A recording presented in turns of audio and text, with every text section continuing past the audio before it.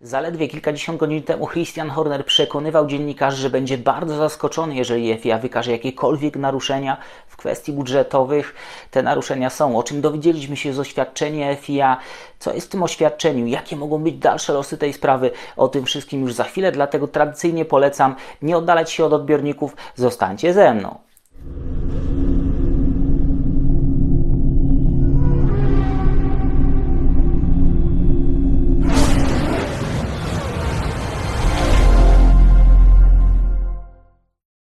This has teeth. If you fraudulently breach the financial regulations, you will be losing your championship. Jest poniedziałek, 10 października, Daniel Biały, Echa, padoku. Jutro nadeszło, jutro jest dziś i to dzisiejsze wydanie magazynu Echa, padoku rozpocząłem od słów Rossa Brauna. Słów, które miały być swoistym fundamentem tej nowej rzeczywistości finansowej. Każdy, kto będzie oszukiwał w kwestiach budżetu, musi się liczyć z tym, że straci mistrzostwo. Ten fundament dzisiaj mocno się chwieje i nie wiem, czy za chwilę nie przewróci, ale nie chcę wyprzedzać faktów. Red Bull, Aston Martin to dwa zespoły, których nazwy znalazły się w oświadczeniu FIA, oświadczeniu, z którego wynika, że doszło do naruszeń, zarówno formalnych, tutaj mówię o Aston Martinie i Red Bullu, jak i finansowych, tutaj mówimy o kwestii samego Red Bulla. To naruszenie ma być nieznaczne, a przepisy mówią, że nieznaczne naruszenie to jest do 5% powyżej tego limitu budżetowego. 5% nie brzmi groźnie, natomiast w przeliczeniu na kwotę to może być nawet 7,2 miliona dolarów. Spora kwota, jeżeli chodzi o kwestie rozwojowe. No i tutaj wracam do tej przejrzystości, którą mieliśmy otrzymać. Tej przejrzystości jak na razie nie widać, bo w oświadczeniu zabrakło tej kwoty, która zdaje się być kluczowa dla oceny tej sytuacji i dla ewentualnego wymierzenia kary. Przy limitach budżetowych fundusze, pieniądze w Formule 1 są swego rodzaju dopingiem, a to jest coś, czego po prostu w sporcie nie znosimy i nie tolerujemy. Przynajmniej ja tego nie toleruję. Pojawiło się wiele spekulacji, co można zrobić za 2 miliony, za 4 miliony dolarów. Tak tylko, żeby Wam przybliżyć, budowa nowego ultralekkiego monokoku kosztuje 650-700 tysięcy dolarów, więc jeżeli weźmiemy tą kwotę 7,2 miliona dolarów, to takich nowych, ultralekkich monokoków możemy wyprodukować nieco ponad 10. Oczywiście to jest ten maksymalny limit skali lekkiego naruszenia. To mogą być też kwoty z rzędu 100-200 tysięcy dolarów.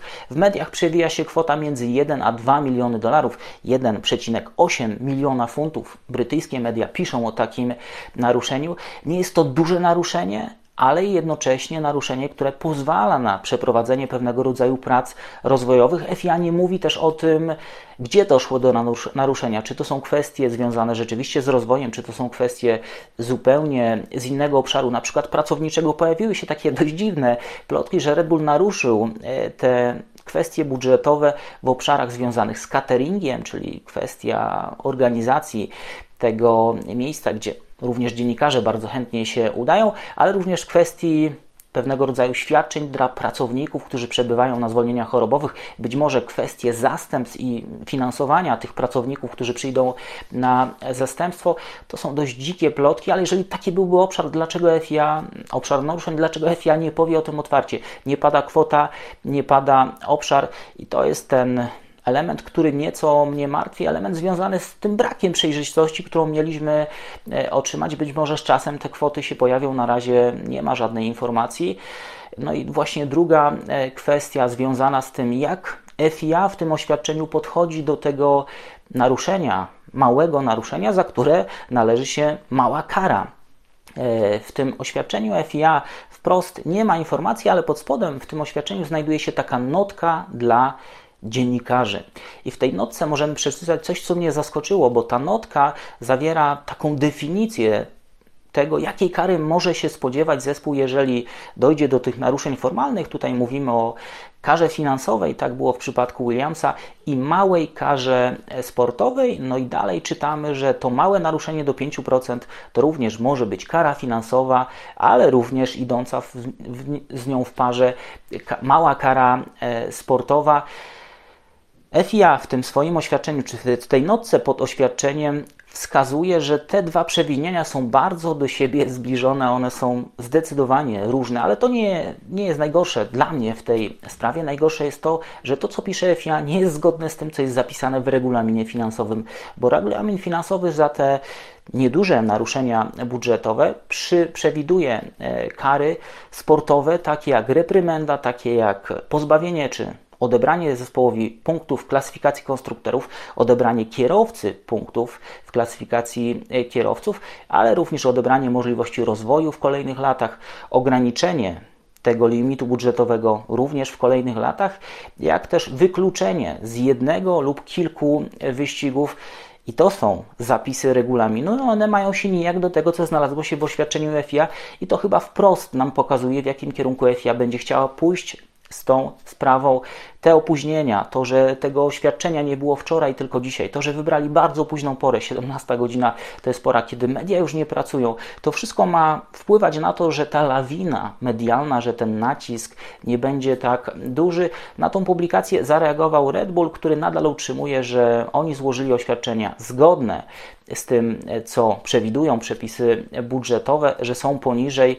Tam było tych 6 obszarów, o których mówił Helmut Marko, chyba kilka z nich, o tym pisze Corriere, zostało uwzględnionych przez FIA, pozostałe nie i stąd to nieznaczne naruszenie przepisów. Red Bull mówi, my wszystko zrobiliśmy tak jak trzeba, oświadczenie jest zgodne, teraz poddamy się temu procesowi, który przewiduje FIA, procesowi w rozumieniu innym niż sądowy, procesowi takiemu formalnemu. No i teraz są dwie możliwości. Albo Red Bull przyjmie karę nałożoną przez FIA, czyli dogada się po prostu z FIA na jakąś karę z tej puli, którą tam mamy. No FIA już sugeruje, że to będzie raczej drobna kara. Natomiast jeżeli odrzuciliby te propozycje FIA, wtedy zbierze się ten niezależny panel od 6 do 12 prawników i oni właśnie ocenią tę sprawę i wymierzą karę adekwatną do przewinienia. Chyba lepiej dla Red Bulla będzie się po prostu dogadać, ale Red Bull na razie zostawia sobie obie ścieżki otwarte. Jeszcze wrócę do tej notki pod oświadczeniem FIA. Tam jest wyraźnie napisane, że odebranie punktów wystąpi tylko w sytuacji, kiedy dojdzie do znacznego naruszenia, co, jak Wam powiedziałem, jest sprzeczne z tym, co zawierają zapisy regulaminu finansowego. Mamy otwarty kierunek, czy wskazany kierunek, w którym FIA chce pójść z tą sprawą. Nieduża kara, zamiecienie w pewnym sensie sprawy pod dywan i pójdziemy dalej. I pewnie by tak było, gdyby nie Mercedes, Ferrari, być może McLaren. Spodziewam się ogromnego oporu ze strony tych zespołów. Była akcja ze strony FIA, będzie reakcja ze strony zespołów. Myślę, że oni tak łatwo tego nie odpuszczą. Być może skończy się na niedużej karze, ale to się może rozciągnąć w miesiące. Pewnie pojawią się również groźby wyjścia na jakąś drogę prawną, szczególnie ze strony Mercedesa, ale czy FIA się ugnie pod tymi naciskami, tego nie wiemy. Byłoby, myślę, po sprawie, gdyby nie tamten sezon, który skończył się naprawdę na styku. No i byłoby pewnie po sprawie, gdyby nie Red Bull ponownie wczoraj zapewnił sobie tytuł kierowcy, czy Max Verstappen zdobył ten tytuł kierowcy i był na dobrej drodze do tego, żeby zdobyć kolejny tytuł mistrzowski po tak długiej przerwie, tytuł, na którym zespołowi tak bardzo zależy. Jak to się wszystko dalej potoczy, myślę, że ten kierunek, o którym Wam mówię, jest bardzo, ale to bardzo prawdopodobny, czyli po łapach, ale niezbyt mocno, będzie dużo krzyku, ale wszystko pojedzie dalej. Jestem ciekaw jutrzejszego dnia, jestem ciekaw reakcji Mercedesa, Ferrari, bo te na pewno będą mocne. No i czekam na tą kwotę, która powinna się pojawić, jeżeli to nadal ma być przejrzyste.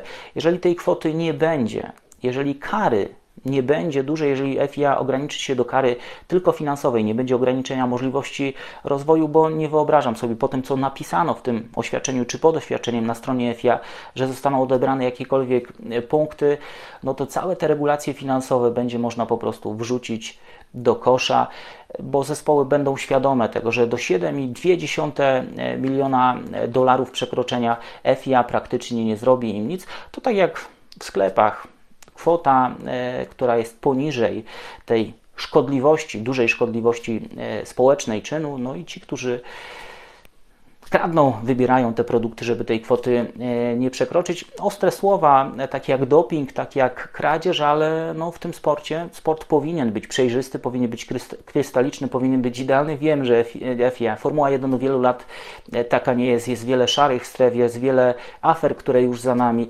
Wszyscy szukają tych przewag, tylko jestem trochę rozczarowany, że to nowe, obiecywane otwarcie przez Rossa Brauna prawdopodobnie zakończy się wielką klapą i wrócimy do tego, co było. Te wielkie szyldy, ideały, wielkie słowa pójdą w kosz i wrócimy do tej szarej, normalnej, formułowej rzeczywistości, gdzie każdy każdego będzie próbował przeskoczyć, również takimi nieczystymi zagraniami, ale taki ten sport od lat był, jest i prawdopodobnie taki nadal będzie.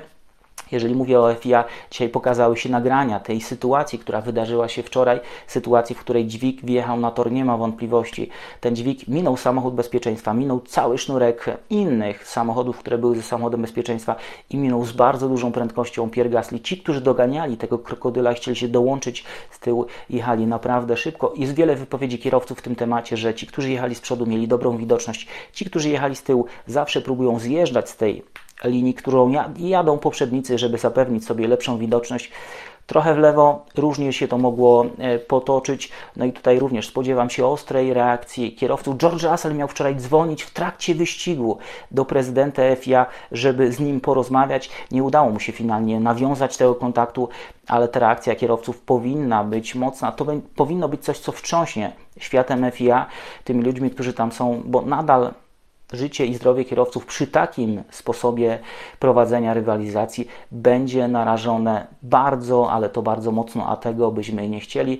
Te dramaty związane z finansami, z kwestiami technicznymi jesteśmy w stanie jeszcze jakoś przełknąć, ale te dramaty związane ze zdrowiem, życiem tych młodych, utytułowanych, utalentowanych kierowców, to jest coś, na co pozwolić sobie po raz kolejny po prostu nie możemy. Tyle na dzisiaj. Bardzo Wam dziękuję, że byliście ze mną w tym 601 odcinku. Dziękuję za dobre słowa pod ostatnim wydaniem. Nie było jakiejś wielkiej fety, nie było otwierania szampana.